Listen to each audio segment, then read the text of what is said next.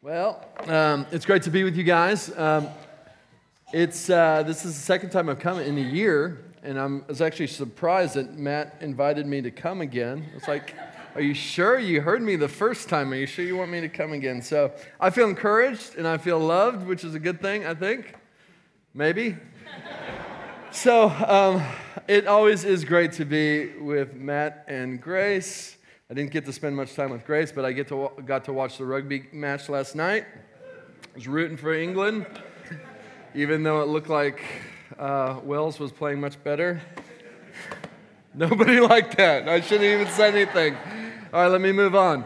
So, you guys, Matt is a dear friend, and Matt is providing such great leadership globally, even in our own church. We just launched a theology course that Matt was spearheaded, and 40 people signed up for it, and they are pumped and excited. A lot of people that are feeling a call to ministry.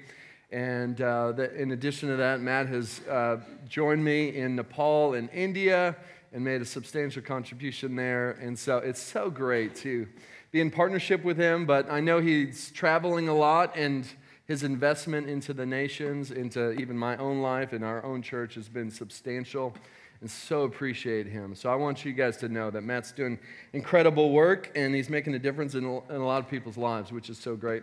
Our church is doing well. Last year, towards the end of the year, we were trying to buy an old church building, and so we raised money. We had a campaign to the church. We need $400,000 in 90 days. And there's this amazing response of the church. We raised $620,000 in 90 days, which was phenomenal. And then we found out that we couldn't buy the building. So we had to terminate our contract just because it was going to be way too expensive to renovate it, which was kind of a big letdown. But now as we turn the year, January, February, we're seeing a lot of awesome things happening in the life of our church, and nobody asked for their money back. We said, listen, we asked you to give money for this down payment, so anybody who wants their money back can take their money back, or you could reallocate that money to a building fund, and nobody took their money back, which is just incredible. So now we have this big lump of change ready to buy and acquire our own land and then build our own building. So we're praying into that. We're also praying for you guys, next steps as far as building and what God has for you in that regard. A lot of parallels there. Matt and I are encouraging each other with that. So, all right, open up your Bibles to Matthew chapter 7. Matthew chapter 7. So I planned on talking about prayer this morning, and then I woke up this morning and go, wait a second.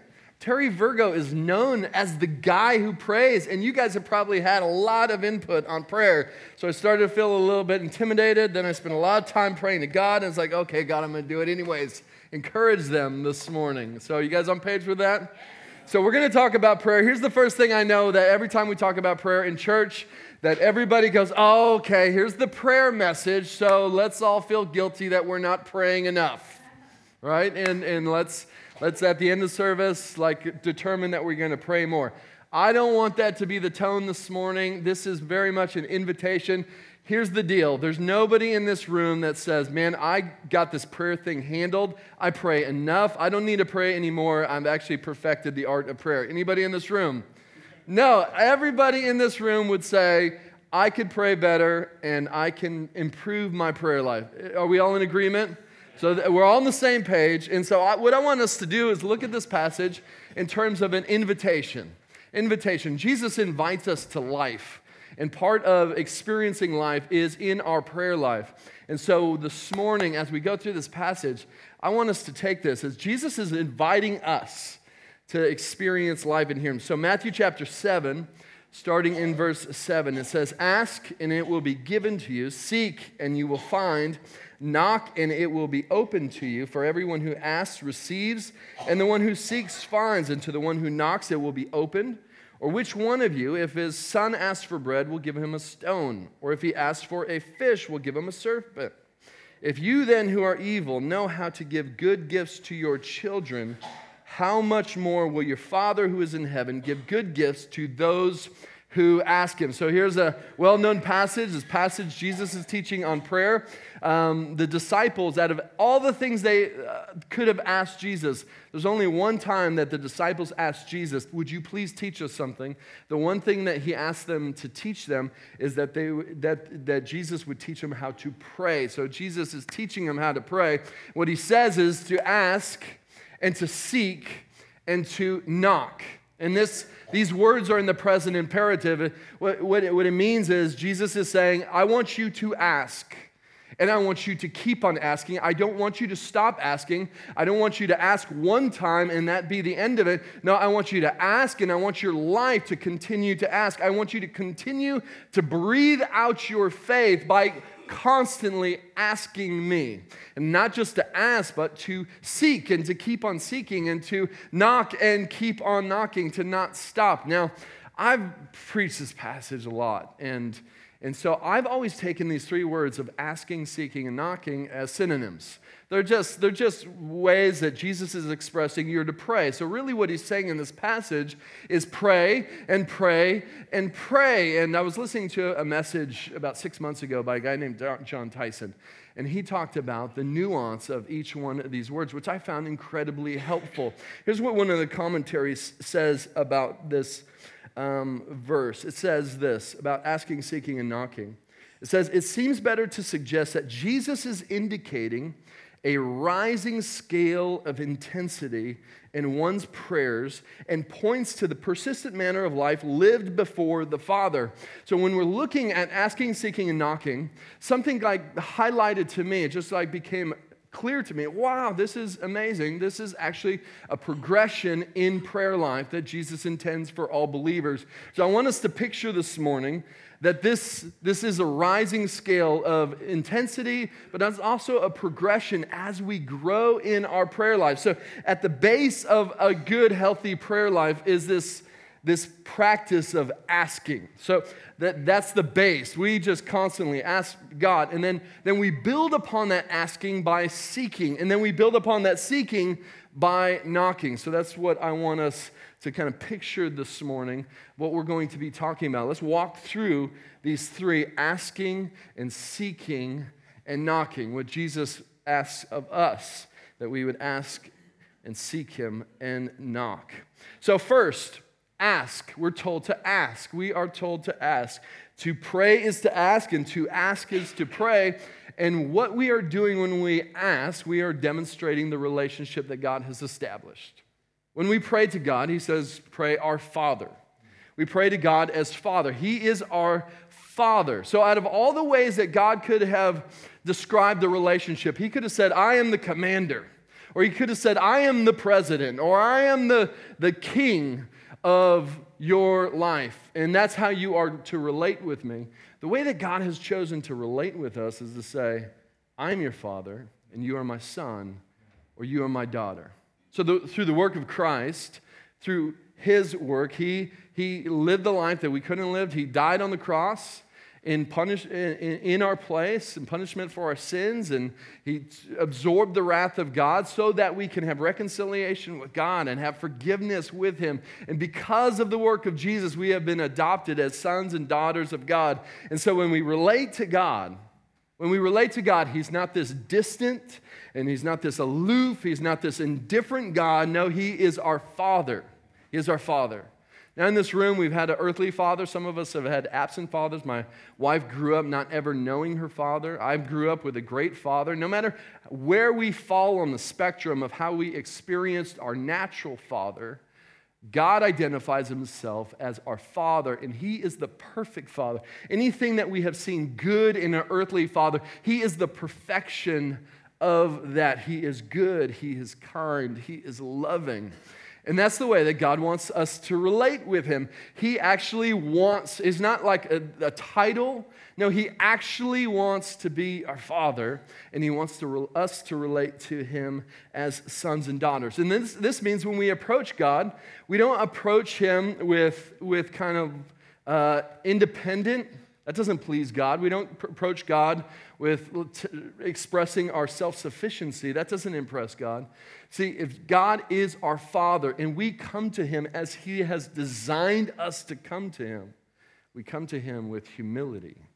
We come to him with dependence. We come to him acknowledging our need. We come to him acknowledging that he is the one that could provide all the need that we have.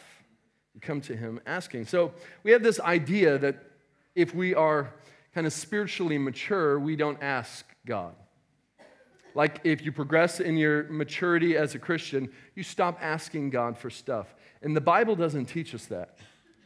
Sometimes we think that, man, I'm not going to bother God with my problems. I'm not going to burden God. This is just a small problem. There's significant problems in the world. Don't you know the person in the church who's really sick? God, would you answer their prayer? Don't worry about my prayer. And there's nothing in Scripture that teaches that. Spiritual maturity is to continue to ask, even for the small stuff. Why? Because it's an invitation for us to enter into a relationship with God where we are expressing what is on our heart and what is on our mind and allowing God to relate with us and speak to us. This is what God wants. When we ask God, we're actually honoring God. When we don't ask, it's actually dishonoring God because we are not relating with God the way that he has intended. He wants to be our Father and to relate with us as our Father. This is his intention.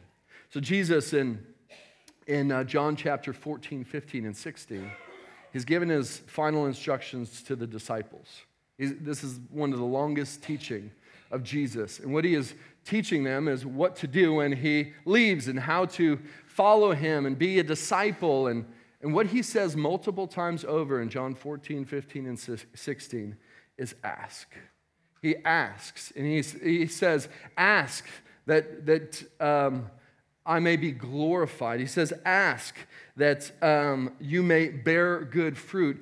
Ask that your joy may be full. Jesus' intention is that we would continue to ask. It's for our good that we ask. We want to ask him. Now, it's easy for kids to ask. So if there's a father and son relationship, and it's so easy for kids to ask. In fact, the default response of kids is to ask. They don't have a problem with asking. I have 4 kids, and in Christmas, they've been asking for an iPhone. Now, this might be a contentious subject in the room, but we were debating on, do we get our kids an iPhone? Not that we would get them one, we would give them our old phone that's sitting in our drawers, and so they know that they're there, like, yeah, why can't we use those? So we finally came to the decision, okay, we're going to do it, and we put all kinds of restrictions. We did a lot of research, made sure there's restrictions on it, made sure they're locked down, they have limited time, and those kind of things, so they have their phones, and I've set them up, each up with an iCloud account, and so now what happens is when they want an app, they have to request it. So I get these notifications on my phone, and I realize this is a really bad idea because they're always coming out with these silly, dumb games constantly. And so I'm getting these app requests. And so what typically happens, it happens on almost a daily basis, I get an app request. I'm downstairs, maybe in my office. My phone alerts me. Graham, my 9-year-old boy, he has requested an app. Ding, it comes up. I'm like, oh no, not this again. So I close it and keep on working. And then I get a text. Hey, Dad, I just sent you an app request. Would you please approve it? Swipe that, delete that. And then about a minute later, he comes into my room. Hey, Dad, I just sent you an app request. Will you please approve it? I'm like, no, I'm not going to deal with that right now. I don't want anything to do. I want like a designated time, just one 10-minute block per week. That's the only time you can request apps. Get away, right? And some of my kids are super smart, and savvy. So about 3 minutes later, he knocks on my door, opens it quietly. He comes and he cuddles with me, doesn't say anything. And then as soon as he locks eyes with me, and I look at him, he'll say, Dad, will you please approve my app request? See, my son has no problem asking. He doesn't think to himself, man, I better not ask again because my dad might smite me. My dad might reject me and kick me out of this house. There is no thought in my child's mind, no matter how much they ask, they are not going to get rejected. And they know that. There's a security and there's a confidence that they could ask me whatever they want, whenever they want, and that is just part of the relationship. I'm the dad, he's the kid, he gets to ask, he gets to be dependent, and I'm supposed to provide. Now, I'm an earthly dad. And that's what this passage says. It says, how much more will your Father, how much more will your Father who is in heaven give you good gifts? See, he is way better. Like, I hope I'm a good dad. But God our Father is way better. Way better. And we need to get this into our hearts. This needs to become a conviction that when we ask, we are honoring him. That when we continue to ask and just lay out all the requests before him, he's actually pleased. He's not bothered. He doesn't have like a limit to him. He's actually pleased that we come before him. Now, here's the problem. Is that we don't ask because we're adulting now. We're adulting, right? So the normal progression is you're born very dependent. You need all kinds of help. And then as you grow, the intention is that you become more and more independent. And then when you leave your house, you've reached a place of self-sufficiency and independence. And we call that maturity. But in the kingdom, it's completely opposite. In the kingdom, we're called to be childlike, meaning that as we grow and mature as Christians, we move from independence to dependence. We become more and more dependent on God, and this is what he wants from us. And as you become a believer, so like when I was about 7, I was new Christian, and my dad was teaching me about praying and asking God, and so there was one day that my dad was a principal of school, and so he had this big old key ring. I mean, a massive key ring of like 100 keys. Remember the days when like you have a ton of keys? And so he said, Brian, I need you to go get something on the other end of the campus. Here's the key. Go in this room, get this thing, come back to me. So I'm like thinking, okay, I got to do this thing. So I take the key and I'm running as fast as I can. And right before I get to the door, I drop the keys. I'm like, oh no. My dad's getting me so mad. He needs me to get this right now. And so I just said, Jesus, help me. And I pick up one key and I put it in the door and I unlock the door and open it. Come on, it works. Hallelujah. And there's something of when we become a Christian and we're new in our faith that like God just answers like these radical and silly requests. We see God do that. So we see that in like the small things and the silly things and God's faithfulness in those things. But we also see things in the big aspects of life. One of the biggest decisions that we made, my wife and I, of what we were going to do in life is when we decided to leave everything in California and go plant a church in Texas, Houston, Texas, with nobody we knew. And we were praying and continuing to pray. We knew that we were going to plant a church someday, and we just didn't know when. And there was this particular week where God confirmed it in my heart, and God confirmed it in my wife and her own experience. And we came together at the end of the week and both shared. No planning, there was no plan on us sharing. We just came together. It's like, wow, God, you're speaking to us. And as we began to pray, God, would you open up a door? We asked, God, would you show us what to do? We don't know what to do. We know that you want us to plant a church. Where do you want us to plant a church? And we asked. And as we asked, we just both started to feel. We knew of a story in Houston, Texas. There was 4 couples that were meeting in a home, and they felt like God had brought them together to help start a church plant. And I knew one of those couples, and so as we started to pray, we started to feel like, wow, something's happening. So she had her own experience where she was praying and God spoke to her to move to Houston, and I did. And so we were just like, well, she's like, well, what do we do now? I said, we do nothing. Let's just ask God to confirm it. So we made a decision that we were not going to pursue anything. We're not going to let anybody know what God had put on our heart. We said, God, if this is you, would you confirm it? And so we asked God. And so one of the guys in the church in Houston called me, and I refused to call him. I didn't want him to know that we were interested.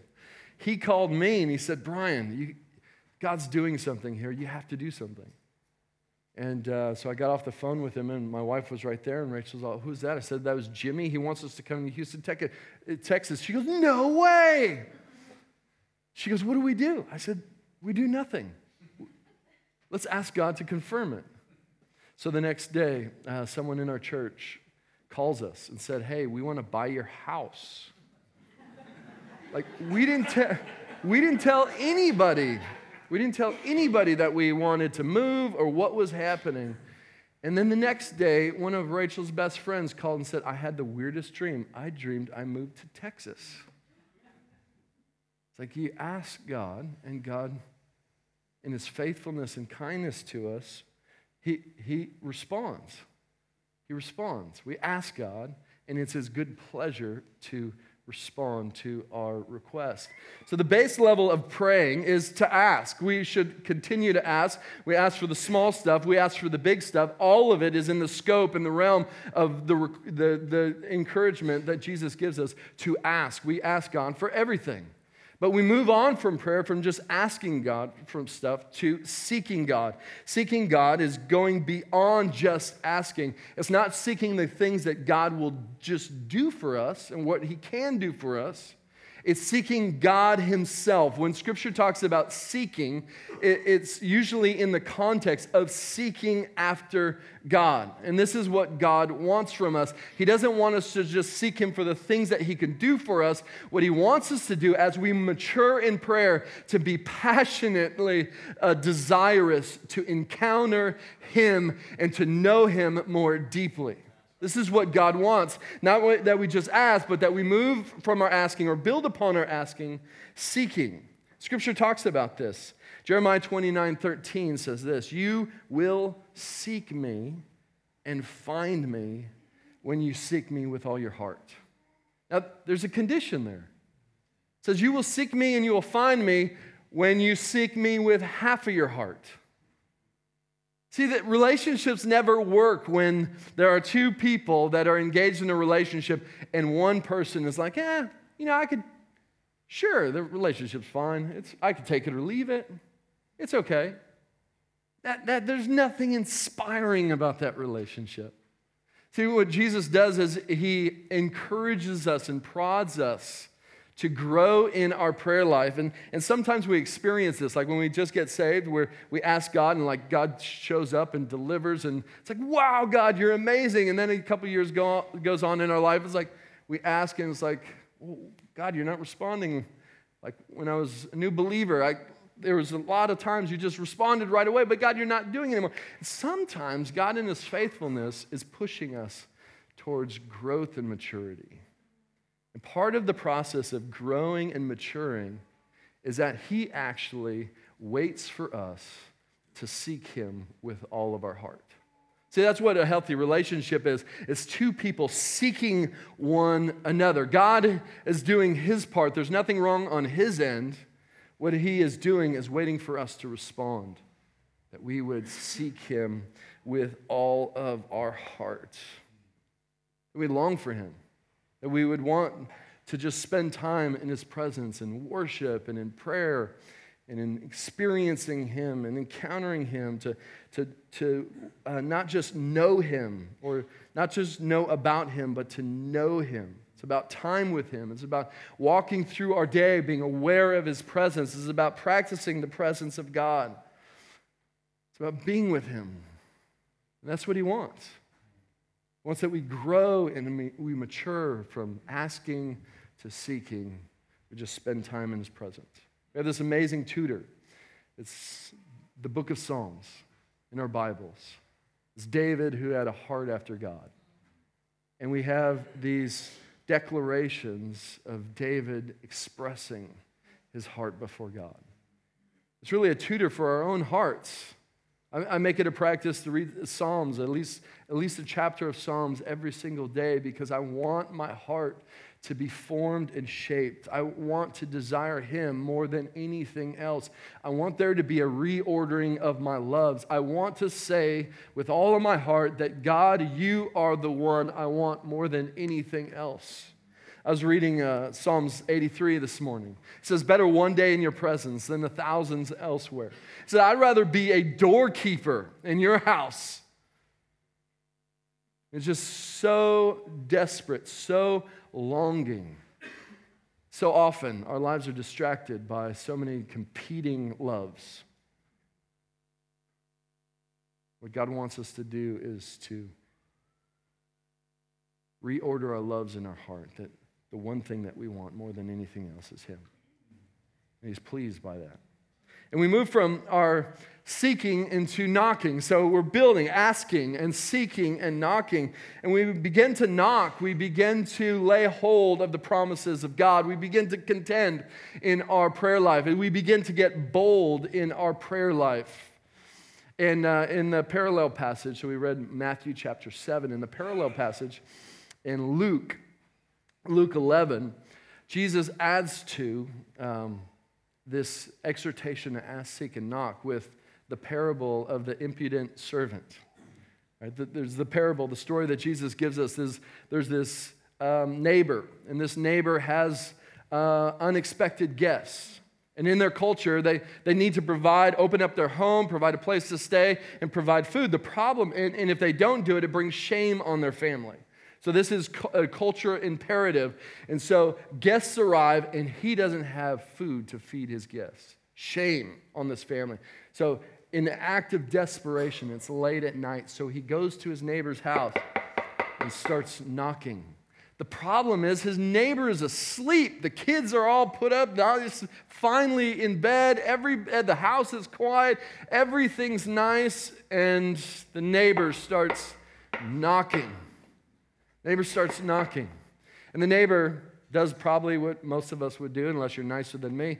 Go away. The kids are asleep. We're all in bed. We'll deal with it in the morning. But that wasn't enough for the neighbor. The neighbor had to keep on knocking. Keep on knocking. And finally the neighbor says, fine, I will open up the door. Here's some bread so that you can feed your guests. What Jesus does is he commends this neighbor for his impudence. Impudence is shamelessness and it's boldness. My son Graham, when he asks for an app, he's shameless and he's bold. And Jesus applauds this. He's pointing this to asking and seeking and knocking. He's saying, I want you to be shameless and bold. And the parable goes even further than we probably understand. Because Jesus gives a parable of a friend who is willing to get up for his friend. But we're not Jesus' friends. We're his sons and we're his daughters. The passage ends in Luke 11 with, how much more will your Father who is in heaven give you good gifts and give you the Holy Spirit? See, we have a good Father. We don't come to God based on friendship, which we are friends of God. We come to God based on our sonship and daughtership. We're able to ask and to come before him boldly. So when we start to knock, we begin to move from not just seeking him, but to aligning our heart with what God wants to do. We begin to seek his purposes. See, God is on a mission, and God is currently active in the world, and the kingdom of God is advancing, and God is doing a lot of things, and he invites us to participate with him. So when we knock, we start to lay a hold of the things that he's already determined to do and the things that he said he would do. We start to lay a hold of the promises of God. We know there's promises of God. We begin to lay hold of those promises and said, God, you said, it's with boldness and impudence. And you hear people in their prayer life, and it's usually the mature saints in the room, where you hear them praying and you're like a little shocked. Like, wow, you're talking to God like that? Like, start to say, God, you said, God, you want to do this. You have promised that you would do this. God, would you do it again? We start to lay hold of God's promises. We start to lay hold of the things that we know what God wants to do. Like reading your Bible, praying, looking at the inception of this church and what God is doing amongst you, surely you come to the conclusion, God, you want to do great things amongst us. You want to do great things in Poole. God, we know that you want to do great things in Poole. God, would you do them now, God? We ask, Lord, that you break in now, and would you do them, Lord? Some people think that this is rude. Some people think that asking God more than once is just rude and inappropriate. I think, well, God is God, and if he heard you ask once, that's enough. But that's not what God has designed the relationship to go. Do you know that Jesus prayed 3 times? Jesus was persistent in prayer. Do you know that Paul prayed 3 times? There was this persistence in prayer. We're told in Scripture to be constant in prayer. We're told to pray at all times. We're told to pray without ceasing. And when we start to get prayer into our hearts and becomes a value and a practice, and when it becomes the way that we breathe out our faith, man, we get into this place of knocking and crying out to God, God, would you do what only you can do? We start taking hold of the prophetic words, what God wants to do. And this church isn't here by accident. Jesus is leading his church. Jesus is continuing to lead his church. Your days behind you aren't better than your days ahead of you. God wants to do incredible things through you. God wants to continue to work through you. He wants to come through on your behalf. And as I was praying this morning, it was like my prayer this morning was, God, can I be an encouragement to this church? I want to encourage you. I believe God wants to encourage you. We believe God wants to encourage you, to tell you that, man, the things that God wants to do in this church are great, are great. Be of good cheer, be of hope. Because God wants to do incredible things. So we lay hold of God, of what he wants to do. We're told in James 5 of Elijah, 1 Kings chapter 18. Elijah was this prophet. He was an amazing guy. And it says he prayed and it stopped raining. Amazing thing. I mean, that's like high spiritual maturity level, right? Anybody do that? I haven't done that. So he knew that it was time to pray for the rain to come again. It says he had to pray 7 times. James 5:17 says Elijah was a man with a nature just like ours. He prayed fervently that it might not rain, and for 3 years and 6 months it did not rain on the earth. Then he prayed again, and heaven gave rain, and the earth bore its fruit. So he's praying. Can you imagine what that looks like? Like, I don't know. So the impudent neighbor, I wouldn't never have done that because I don't have impudence. I'm not that bold and I'm not that shameless. Then you look at Elijah, and so he's praying. He said, I know that God wants to bring rain again. I know it's time. So he goes before God and he prays, God, send the rain. He goes to his servant, hey, is there rain coming? He's so expectant that his servant's going to look on the horizon and rain is coming. Is there rain? The servant says, no, there's not rain. Oh man, the prayer didn't work. I thought that prayer was going to work. I was sure God wanted to bring the rain. So he goes again, God, I know you want to bring the rain. God, bring the rain. Like you said you would bring the rain. God, bring the rain. Servant, no rain cloud. This happens 7 times. When we grow in our confidence in God, when we grow in our spiritual maturity, we start to lay hold of the things that God wants to do amongst us. There's no doubt in my mind that there has been so many prayers prayed in this church for years. God, we know you want to do this. Would you do it again? God, would you open up a door that only you can open? God, would you save people in this community? God, would you break in? Would you free people from addictions? God, would you send forth your light and dispel darkness? God, would you bring hope to the hopeless? Prayer after prayer after prayer. And what God wants from us is to continue to keep on asking, continue to keep on seeking, and continue to keep on knocking. We were in a prayer meeting about 7 years ago as a church. And it was a prayer meeting like you're going to have tonight. And there's this moment where it's like God is going to do something amongst us. So I stood up and I said, we want to see two things. And this was a bold proclamation. I said, we want to see two things happen by the end of this year. I believe God, it's in the heart of God. I said, one, we're going to move into our own building. We were renting a school hall. We had knocked on so many doors to see if we could move into a building. There was nothing. There was nothing available. We had no money. I said, we're going to move into our own building by the end of the year. I said, two, we're going to go into a nation where they're reaching unreached people groups, and we're going to start supporting church plants. And man, by God's grace, at the end of that year, we moved into a building.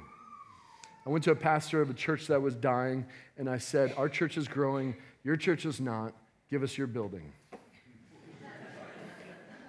Said in the most loving way. And man, we moved into that building. And within a few months, I met a guy that said, hey, we're doing work into Nepal. Why don't you come with us? I went there 2 times that year. We started supporting pastors. And now we're seeing churches being planted. Amen. God has his plan. He has his way, an intention of what he wants to do. So we lay hold. It's his intention that we lay hold of the promises that God has spoken. Would you please pray with me?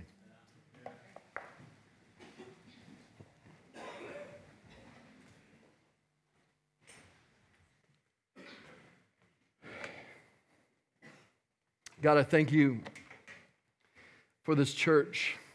God, I thank you, Jesus, that you are leading this church. God, that your intention for this church is great plans. God, you want to work through this church into the city of Poole to make a difference, see lives saved and people's lives transformed, people made as disciples of Jesus. God, we want to see breakthrough happen in this city. God, we pray, Lord, that you would encourage this congregation. We encourage these people. God, that you would come and robe them with courage and robe them with confidence about what you want to do. Thank you, God, that you're so faithful. Thank you, God, that you're so kind.